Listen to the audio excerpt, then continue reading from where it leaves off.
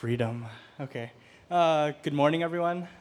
It's really exciting to be up here. It's also really scary in some ways. But Pastor Wilson and Pastor Dave are not here, and so they've given me the opportunity to be able to share with you this morning. So I can't see the slides. Oh, so this morning, the sermon's title, Sin in the Life of a Saint. I know that we've been going through this series of David's life and looking at where he's at. And this morning, it's supposed to be 2 Samuel, if you're taking notes on the verses. It's 2 Samuel verses 11:1 to 12:25. So if you're at small groups and you had to read a lot of scripture, you're welcome. But anyways, before we start, I'd like to start us off with a question. So if I could get the next slide. All right, so we like to start off with questions, and we like to have these questions be super intense. So this morning's question, if you could pair off in maybe groups of twos or threes, talk with someone, share with someone about when was the last time that you hid something from someone, what did you hide, and what made you want to hide it from that person? So get comfortable, everyone. Give you guys a few minutes to do that. Cap it there. I know there wasn't a ton of time, but there's also a ton to get through this morning, so yeah. But anyways, for me, I'm gonna wait. Okay, so for me this morning, I'm gonna answer this question later on in the sermon. Hopefully you guys are able to share some really deep and gray secrets with one another. But before we start reading the scripture, I'd like to just start off with some prayer. So let's pray. Heavenly Father, thank you so much for loving us. Thank you so much for your word to us this morning. And I just pray that as we get into the text, as we look at the life of David, as we look at the darker side of someone that we all really respect and admire as a Bible character, that we would see that there's still something for us in it, that it's not just a story about someone else, but you're talking to us this morning. And so I pray that as I preach, that you would bless the words coming out of my mouth, that I would speak as you will me to speak, and that your will would be done this morning. So I pray for the church this morning, and pray for your word to be open to us. In Jesus' name I pray. Amen. All right, so this morning there's actually a ton to get through, and I'm going to try to talk really fast but really concisely so that you guys get the main points. I know that we've been going through this series of David's life, and a lot of the time we've been going through the valleys in his life. We've been seeing, actually, I think in the past few weeks, how the valleys are kind of supposed to be the mountains of our spiritual lives, right? When we're low, those are the times when we're able to encounter God. But this morning, we're going to change. Oh man, it's a bad phrase there. We're going to shift perspective and start with some background, but we're going to be going from the top down now. We're going to be looking at the life of David when he's on the mountaintop and see if he's able to stay up there. So some background, because we do skip a ton of scripture before this morning's passage. David is living at his spiritual height. He's kind of what we would call at the mountaintop. He just kind of meets with Nathan, the prophet, and he's like, hey, Nathan, I think it'd be really cool if we built God a house. And Nathan says, do all that's in your heart. And God says, this is the first time since the people have left Egypt that someone's wanted to do something like this for me. And so David hears this, and he's probably like, oh, yeah, I am the holiest man. I'm the leader of Israel, I'm the spiritual, I'm the master of being spiritual. And so he hears this, and he's feeling pretty good. He wants to honor his relationship with Jonathan, so he goes and finds Mephibosheth, who's someone in Jonathan's line, and he gives him a seat at the table, so he makes sure to do good on that. And it seems like the war against the Ammonites is going really well. David is pretty much doing all of the things that he needs to do as the king of Israel. He's the spiritual leader because he has this vision to build God a house. He's doing well in his personal relationships because he's brought Jonathan to the table, or Jonathan's line to the table. And kingdom-wise, he's dominating the neighboring countries. But when we think about being on the mountaintop in our own lives, obviously we're not going to be conquering, right? Like none of us is a lord or a king. We don't have to worry about like how many horses should I send out to battle. We don't have to worry about those kinds of things. But we do have mountaintops still, right? A lot of times they come off retreats. I know that this past young adult retreat, I would say we were at a mountaintop, both literally and spiritually. And I think that for us, after talking about Valley so much, we might be kind of hungry for the mountaintop. We might think that when are we finally going to see all that there's to see at the top? But I think that in today's passage, we'll see that the mountaintop is not the greatest place to be. Even though in the valleys we might kind of moan and weep and hide in our beds, when we get out from under the covers and go encounter the world, we see that God has a lot of richness in store for us. But when we're at the mountaintop, we see something different. I know some of us are like super outdoorsy. We like to go and hike and do all this stuff. I don't know if anyone's ever hiked like to the mountaintop, but it's nice, right? Like you get there, you labor for miles and miles, you sweat and you complain until you get to the top. And when you're there, we're stunned for a bit, right? We look out at the scenery, we look down from where we came from, and we think like, oh wow, like this is pretty amazing. We take our photos for Instagram, and then we start to think about the way back, right? And it's striking. Like we should love to see that view. We shouldn't ever want to go back home. But the thing about being on mountaintops is that no matter how high we get, there's still something that we desire more. We desire to be comfortable, right? And so that'll get us into this morning's text, and it's going to be super long. So let's see what it says. 2 Samuel chapter 11, verses 1 to 5. I'll just read it.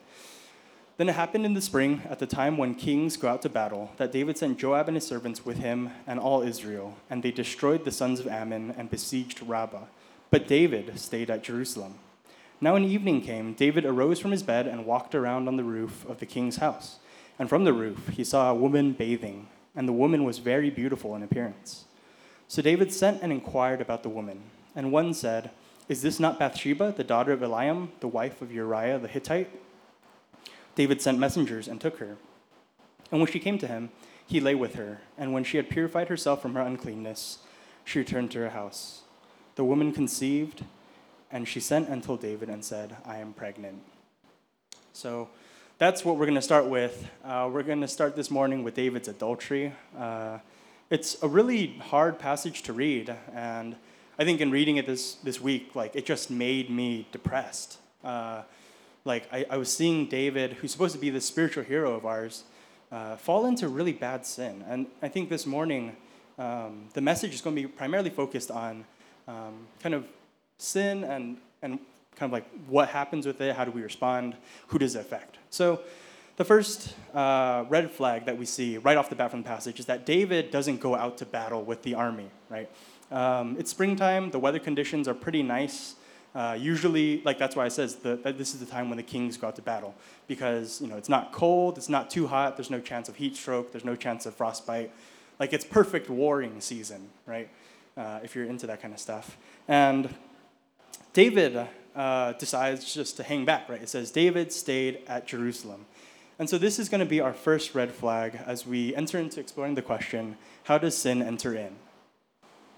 Boom. So this morning we're going to be looking at 9 relationships, which is why I'm going to try and talk a little quickly, because 9 is a lot, but it's a trinity of trinities, so it's going to be a holy message this morning, hopefully.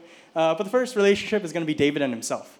When he's staying back at Jerusalem, this is not something that's in his character, right? David's made his name off of being with the people of Israel. He's made his name off of going to war and being this amazing king, right? David slaying his tens of thousands.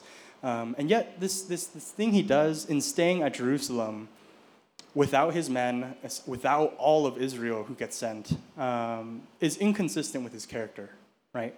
I think about our own lives when we're on that spiritual mountain, right? We're coming off a spiritual high after retreat. We're thinking like, okay, like I left all those sins that I was wrestling with behind me, right? This is going to be the time that I finally move on from those sins. And so we start to read our Bible, we pray, we start to serve maybe, and we think that all of this is going to, like save us or something. But maybe there's that one day when you don't wake up and pray, when you don't open the Bible. That, I think a lot of times in our experience, that's when the sin comes back, right? It's when our consistent holy habits cease to be consistent. And so the first red flag is how does sin enter in? It's this relationship that David has privately, right? In his private life, he is not kind of allowing for a life of holiness. And so, David decides to stay comfortable at home. He doesn't decide to go to war, and he separates himself from his community. So that's the first relationship. Second relationship is going to be David and his messengers. So, in verses 3 to the first half of verse 4, we see that David sends these messengers to inquire about Bathsheba, right? He's by himself, he's walking around, not at sleep like he should be, and he sees this like mysterious, like beautiful bathing woman, right? And rather than go back to bed like immediately, he's like, oh, let me do a little like inquiry. And so he sends his messengers. And so this would be the second red flag, is the sending of the messengers. And what does that look like for us today? I think that for us, the easiest thing to point to would be social media. How many times is it that we find ourselves scrolling through social media and we see someone that's attractive, or we see something that attracts us, whether it's an item or something, and we pause a little too long, right? Like we stop like David does on the rooftop and we stare, right? I think social media, our messengers, our Instagram, their Facebook. I mean, all of us now are familiar with Facebook stalking, right? Social media stalking in general has become normalized. That's us sending our messengers to inquire, right? We tap on the photo to look at the tags. We look through the comments to see if we can find a name or a handle or an account to follow and to find more, right? And that's the way these kinds of things happen. We sometimes say that curiosity killed the cat, and if it wasn't for the mercy of God, curiosity would kill the king. And so I think for us, when we think about these messengers, I think it slips in, right? And it describes the nature of sin in our lives. It's this kind of insidious, obsessive, addictive thing. Right when David sees Bathsheba, he should have just gone back to bed and hid, right? That would have been the holy thing to do.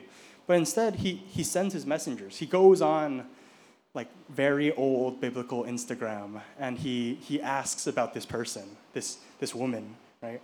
And so, we might think here this is going to be a sermon about lust or sexual addiction or purity. And I hope it is a sermon about those things, but I also think that this pattern of behavior extends to all sins, right?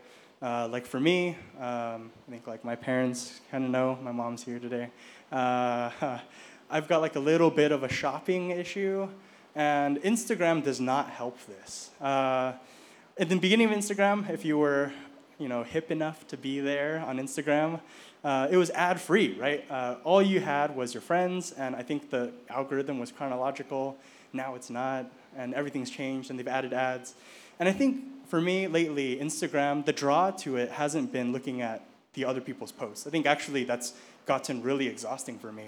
But Instagram's draw for me now is that they have amazing ads on Instagram. I find myself wanting things that I've never even thought to want before Instagram, right?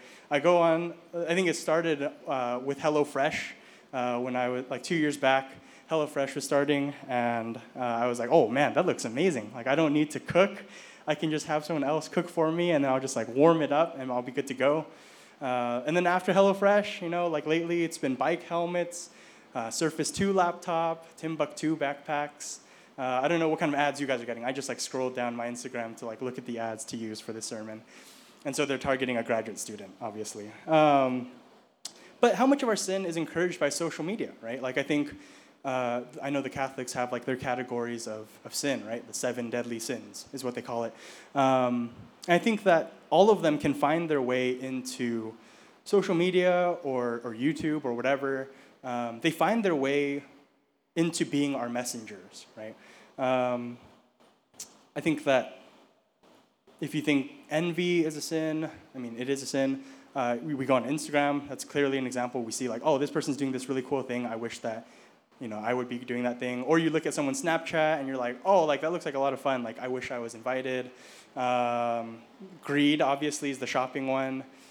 All of these things, right? I think David feeds into his sin by sending the messengers. And so in doing so, he feeds this addictive nature. It doesn't get better when he sends messengers. It's not like, oh, this is Bathsheba, wife of Uriah the Hittite, who serves you loyally. And David's like, oh, okay, nice. I'm not going to pursue that. No, actually, it gets worse, right? Once he heard that Bathsheba was the wife of Uriah, he should have stopped, but he doesn't. And so the third point of where sin enters in is in this relationship between David and Bathsheba. And this relationship signifies the action of sin, right? The first red flag, or the first relationship, David himself, that's the inconsistencies in our holy patterns of life, in the patterns that bring us into relationship with God. The second relationship is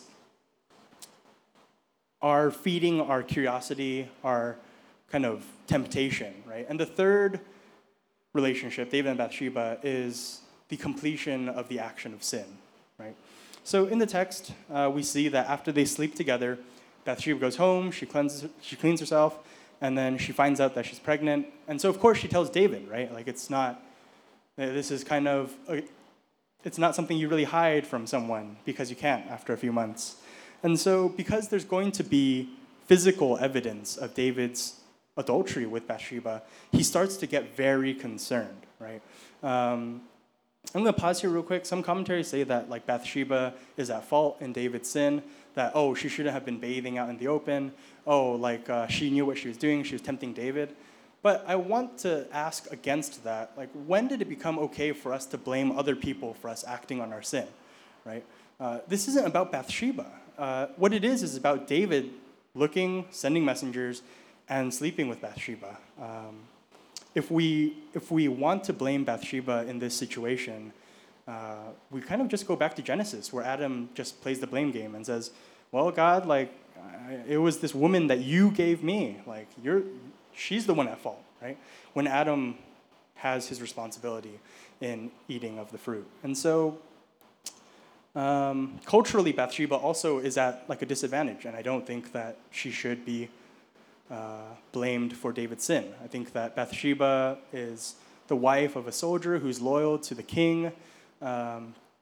If the king makes advances on you in this culture, like, it's pretty much a done deal. Like, you don't really get to have a say in this kind of stuff. And so I would say that for us, David and Bathsheba is our relationship between ourselves and the sins that we end up acting on. So whether that's sending someone a DM that you shouldn't send, whether that's buying something at the checkout, pressing that checkout button when you're done online shopping, all of these things, that would be the completion of sin. And so Pastor Dave preached a few weeks ago about how the private life goes into the public life. And this is the point when David's private life gets into his public life, right? He thought that he could get away with sleeping with Bathsheba and be fine. But because of the nature of pregnancy and like how it changes your physical form, this sin is going to be brought out into public. And so we've kind of covered the stages now of how sin enters in, and I'd like to start to think about relationship. I know that we like to throw around the word relationship. It's like our Christian buzzword. Like anytime you want to say something profound, just like add relationship to it, right? Like, oh, like if you are at odds with someone else, like you just need to have a deeper relationship, or you need to get a relationship with God, or we need to work on our relationship. And sometimes we even share that as our prayer request, right? Like, oh, pray for me and my relationship with God. And it sounds super nice, right? It sounds like, oh man, like this person's so holy, he wants to work on his relationship with God. But like, it's not specific enough, as it were. I think that it's something that we can be tempted to hide behind. But it's also something that's reasonably like cliche, I guess. God made us to be relational beings. And so sometimes it's not enough. And for David, it's not enough to think about his relationships or his internal sin. He needs to see his relationship with someone else to really feel how deep the sin is. And so we're going to start asking about this question, who does our sin affect? Who does sin affect? Yeah. So the first relationship, obviously, is going to be David and Uriah. Uriah is this soldier that serves in David's army, and he's also Bathsheba's husband. What happens to him is absolutely tragic. His wife commits adultery, or David commits adultery with his wife, and eventually David sends him to the front lines to be killed. And so 2 Samuel chapter 11, verses 6 to 11 say, Then David sent to Joab, saying, Send me Uriah the Hittite. So Joab sent Uriah to David. When Uriah came to him, David asked concerning the welfare of Joab and the people and the state of the war. Then David said to Uriah, Go down to your house and wash your feet.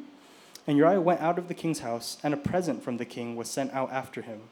But Uriah slept at the door of the king's house with all the servants of his lord, and did not go down to his house. Now when they told David, saying, Uriah did not go down to his house, David said to Uriah, Have you not come from a journey? Why did you not go down to your house? Uriah said to David, The ark and Israel and Judah are staying in temporary shelters, and my lord Joab and the servants of my lord are camping in the open field. Shall I then go to my house to eat and to drink and to lie with my wife? By your life and the life of your soul, I will not do this thing. And so I think there's two major sins this morning with David. The first sin is obviously committing adultery with Bathsheba. But the second sin, I think, is the far more destructive one. It's the sin of hiding it. It's hiding his sin. When we sin, we often, hopefully, when we sin, we come to this point of wanting to hide it, especially with the really bad ones, right? I think that it's in our blood to do so. Think about Adam and Eve in Genesis, how they sinned by disobeying what God said, and then their first desire was to hide because they were naked, right? I sometimes wonder about what would happen if Adam and Eve just came to God and confessed, like, God, like, we ate from the tree that you said not to eat from, and we're sorry. But instead, Adam played the blame game, and that was the fall. When it comes to David, the sin that he commits to cover his first sin of sleeping with Bathsheba is it ends up taking Uriah's life. And so Uriah is this super loyal soldier. He's basically the best soldier ever. He doesn't go home to be with his wife and family and be comfortable. Instead, he stays at David's doorstep, ready to serve his king, right? And this is the person that David sins against. David tries to be extra nice to him, tries to get him to take a load off, tells him to wash his feet, which is like, I guess that's an encouraging thing for them back in the day. It's just like, get comfortable, right? And he even sends a present after Uriah when he tells him to go home. And this is like very childish of David to do. I think as kids, when we sin as kids, it's hard to think about like really serious sins. But at least for me as a kid, I know that if I ever like got in a fight with my cousin or whatever, like I would try really hard to like be nice to him or like give him stuff so that he wouldn't tell my parents, because my parents would just destroy me for that. And so I think that this is what David's doing, right? He's trying to compensate for it implicitly by sending him gifts, by treating him nicely, by telling him to go home, take a load off, giving him a break from the war. But Uriah is too good. He's too good of a man to do that, and instead he desires to follow his king. And so even though David's sin at first is sleeping with Bathsheba, the corrupting, destructive nature of sin causes him to do something even worse to Uriah. And so we see in the next relationship with David and Joab, we find that our sin pulls people in, and it allows those people to have a hold on us, right? So what happens after this is David basically sends Uriah with a letter to Joab saying, send Uriah to the front of the battle and then pull back when you guys make it to the front so that the Ammonites can kill him. Which, if you think about who David is supposed to be to us, like that doesn't sound like something he would do, but this is the way that sin corrupts us, right? So Joab gets dragged into it. He's the captain of the army. He has to do what the king says. He probably doesn't want to do this to Uriah, right? He knows most likely the nature of Uriah, what his character is like. And he doesn't want to do this to him. But I think the sin that most easily connects to this is the sin of gossip. I think that a lot of times, like sometimes we gossip with people one-on-one, but other times we're in group settings and we gossip about people, right? We say, oh, this person They say they do this, but they don't really. This person did this and that to me. And sometimes, like, there's another person that's willing to hear it, and then there's the group of people that get dragged into that, right? And I think that as David tries to hide his sin, he drags Joab into this, and he gives Joab something to hold against him, right? They go to war. Joab does as David says. He sends Uriah to the front, and Uriah dies, right? Along with other men. So David's sin also kills other people. And then he tells the messenger to send back the battle report, like, oh, like, we went too close, and then, like, some people died. And if David gets angry, just tell him, oh, Uriah died also.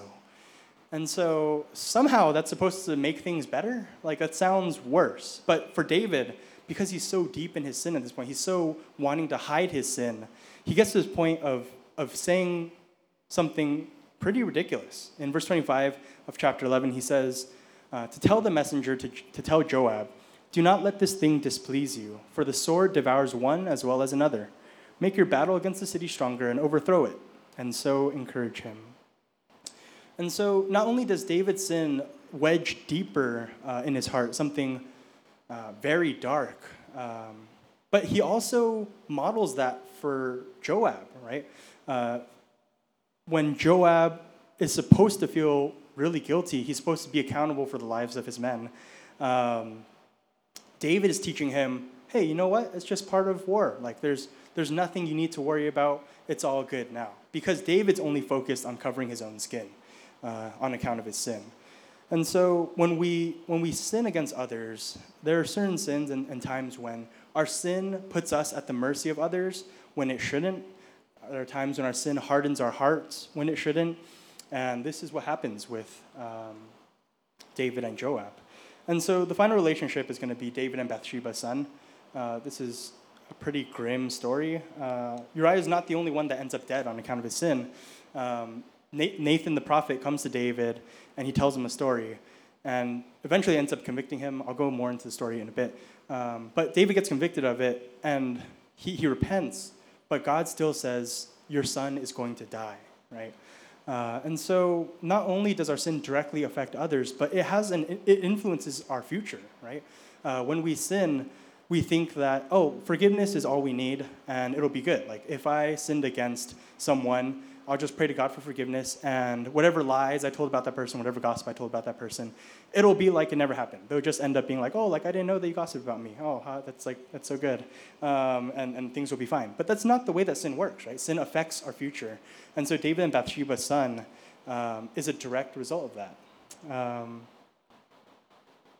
This is something that we don't like to think about too often because we want to say that sin ends, the effects of sin end when we pray for forgiveness, when we ask to reconcile.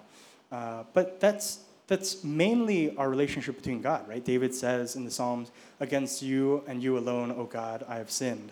But it doesn't take care of the fact that he still killed Uriah, he still killed the other soldiers, he told Joab it was fine, and he's hiding this adultery with Bathsheba, right? And so now we're at this point when we've kind of covered all of how does sin get in and who does sin affect, right? And so I think that's enough for me to share a little bit in my own life. So if I can get the next slide. That's a picture of me and Luke as a good friend from college. I don't know how clear that picture is, but if you look at it, like, I am in like a way better shape in that picture than I am right now. And I think that for me, I know that this story is about lust primarily, but something that I've really wrestled with, like, pretty much my whole life, is this kind of sin of gluttony, right? Like, I overeat whenever I get stressed, and I overeat just to overeat sometimes. And there's one particular night I remember. I was like coming home from Tiff's house, and then every time I come home, I like pass by a 7-Eleven, and so I always give it like a long look. Like, I'm driving by and it's like, oh, look at that 7-Eleven. There's probably like amazing things to eat in there. Probably not. It's like gas station food, but still, it's good for if you want to overeat. And so this one night, I decide to stop. I pull over. This is my messenger, right? 7-Eleven is my messenger. I pull over. I walk in. I look at like the little rotating rack of like taquitos and hot dogs, and I like buy like all of it basically. And then I go home and I eat it, right? And I don't tell Tiff about any of this because I'm hiding it, right? I was deeply ashamed of the fact that I was hiding my eating, or that I was eating so late at night and eating like really poorly.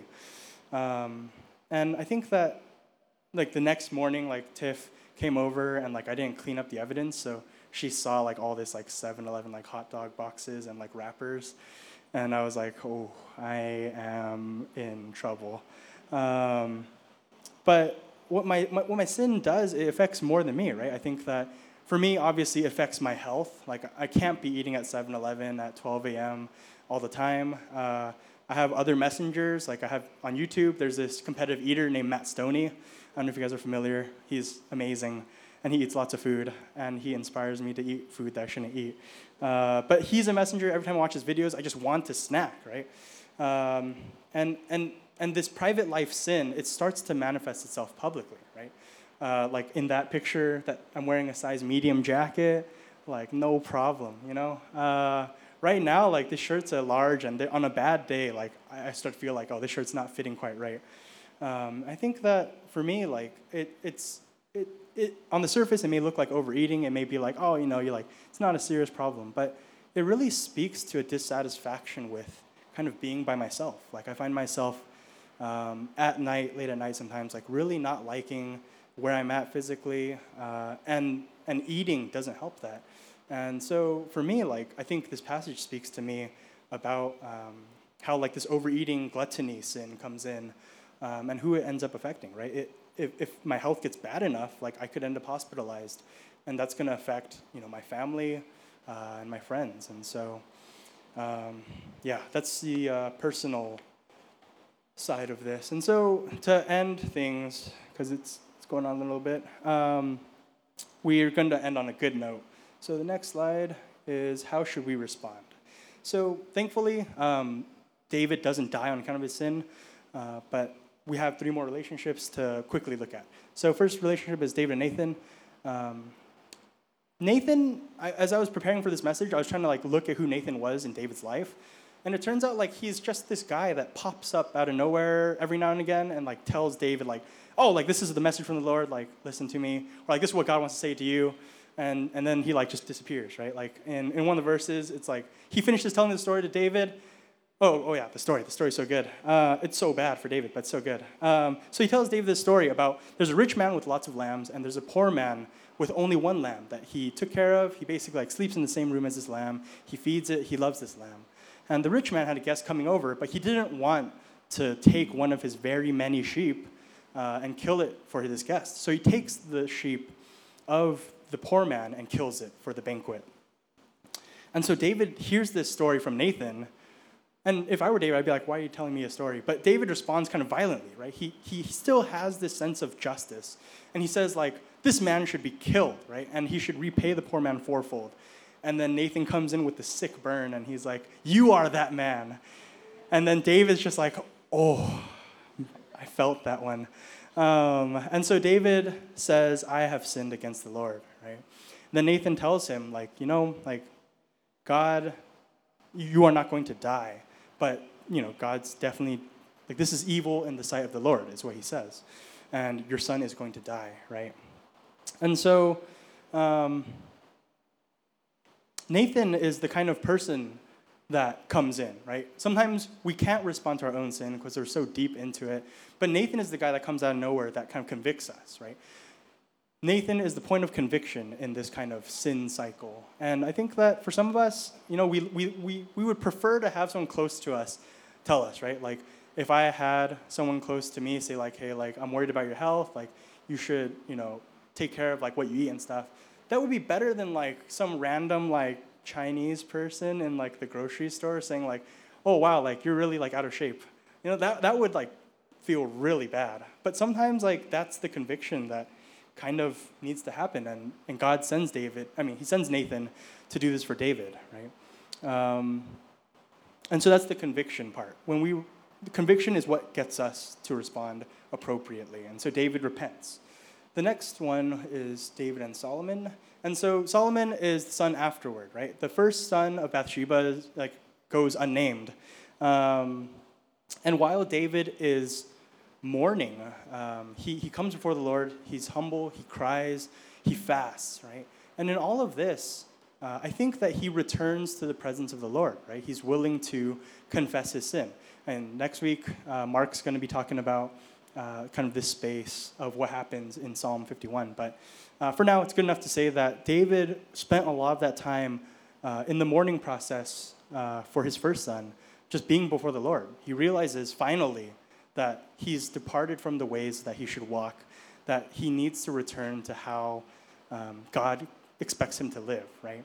And so he does this really strange thing, right? The son dies, and then David, the servants are expecting him to basically maybe kill himself, right? Because they're like, oh my gosh, he's in shambles right now before the son dies. But after the son dies, he's probably going to be way worse off.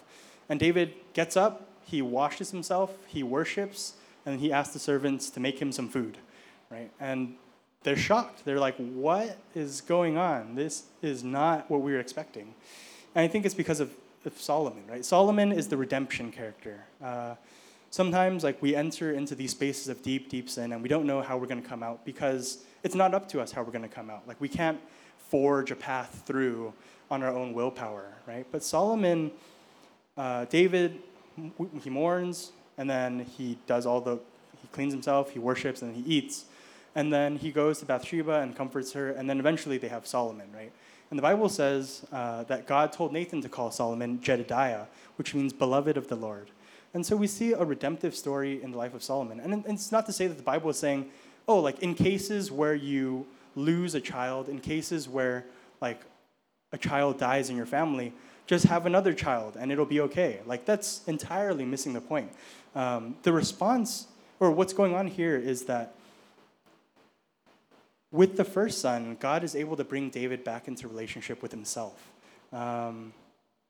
Obviously, on the surface, it looks like a really harsh tactic or a really harsh approach to it. But at the end of the day, David's response shows us that he knows that this is the right way to go about it. He knows that once the child is dead, the thing that's going to keep lifting him up is his relationship with God, right? And so that's our last relationship.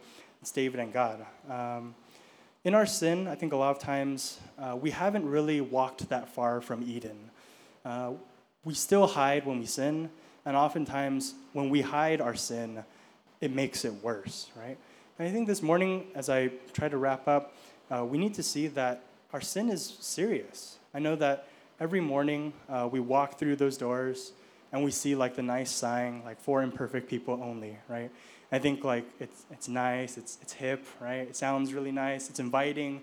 It's on a little wooden thing. It might be painted now, but it kind of removes any expectation to come in kind of prepped, right? We don't really worry about, I couldn't wear this at my old church really, but I'm able to here. But I also want to challenge that phrase, for imperfect people only. I think that I love that phrase. I'm not knocking it, Wilson, I'm not knocking it. I think it's amazing, but I think that God's desire for us is also to not remain imperfect, right? If God's desire for us was to just wrestle with sin, and then, you lose, right? That'd be terrible. But instead, he gives David a redemptive story, right? And God's desire for us is the same. His design for us, for our lives, is that we would overcome and be victorious and reign with him, right? He's the King of Kings and Lord of Lords, and we're made in that image, and we need to take care of that. He sees what David did, and he doesn't give him a pass for it because he loves him, right? It says that what David did was evil in the sight of the Lord. And so, as we finish our kind of heavy message on sin and thinking about sin and maybe hopefully self-reflecting, we need to see that God's not content to just let us stay in sin. He's not interested in allowing us to love our imperfection.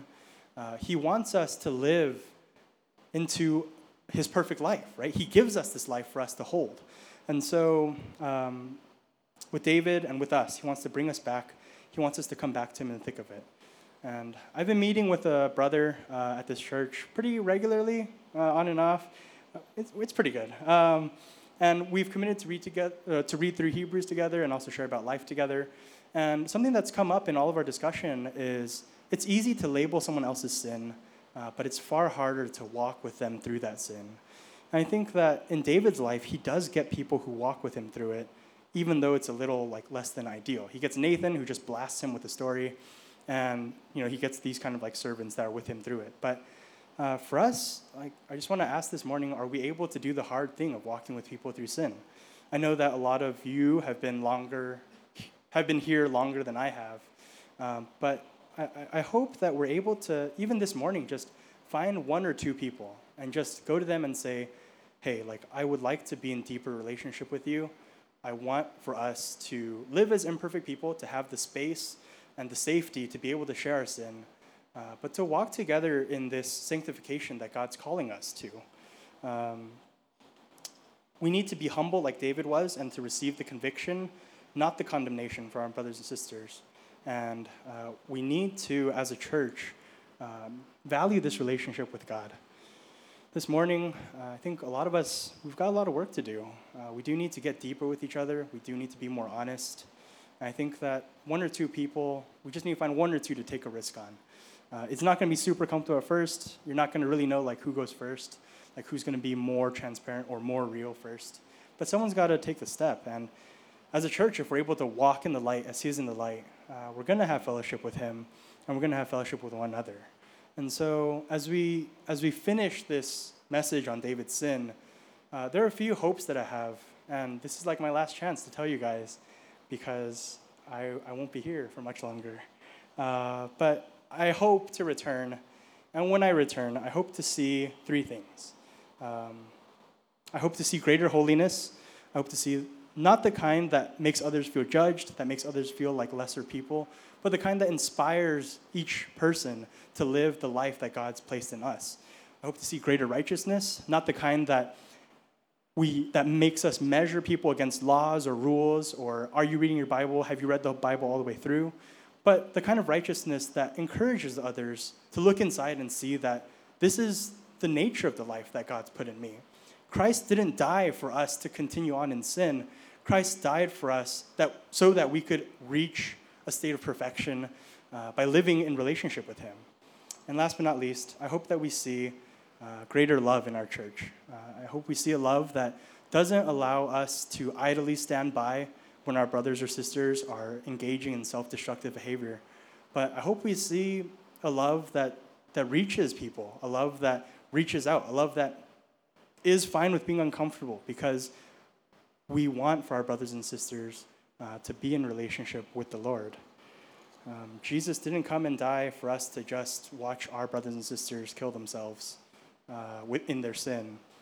Jesus died because He was going to resurrect, and He was going to put this life in us so that we could live overcoming lives as well. And so I know a lot of times we like to say we're sinners saved by grace.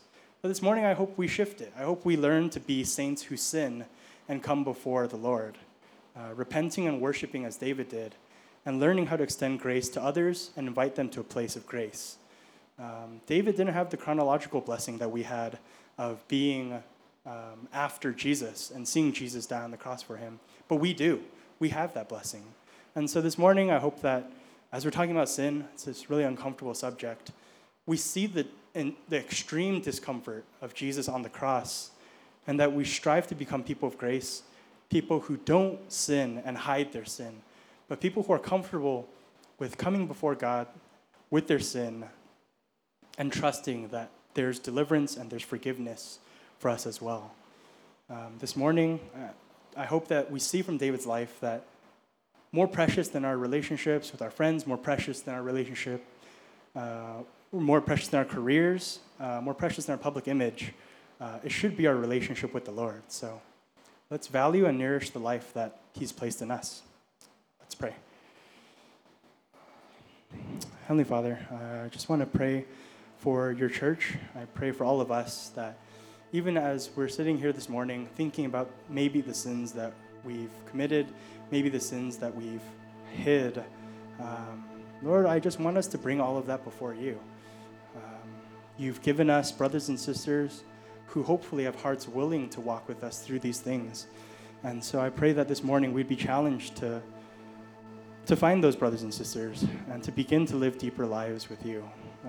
We thank you so much for David and for his example and for the mercy that you still showed him despite his sin, Lord. Thank you for loving us, and thank you for being our Father. In Jesus' name I pray. Amen.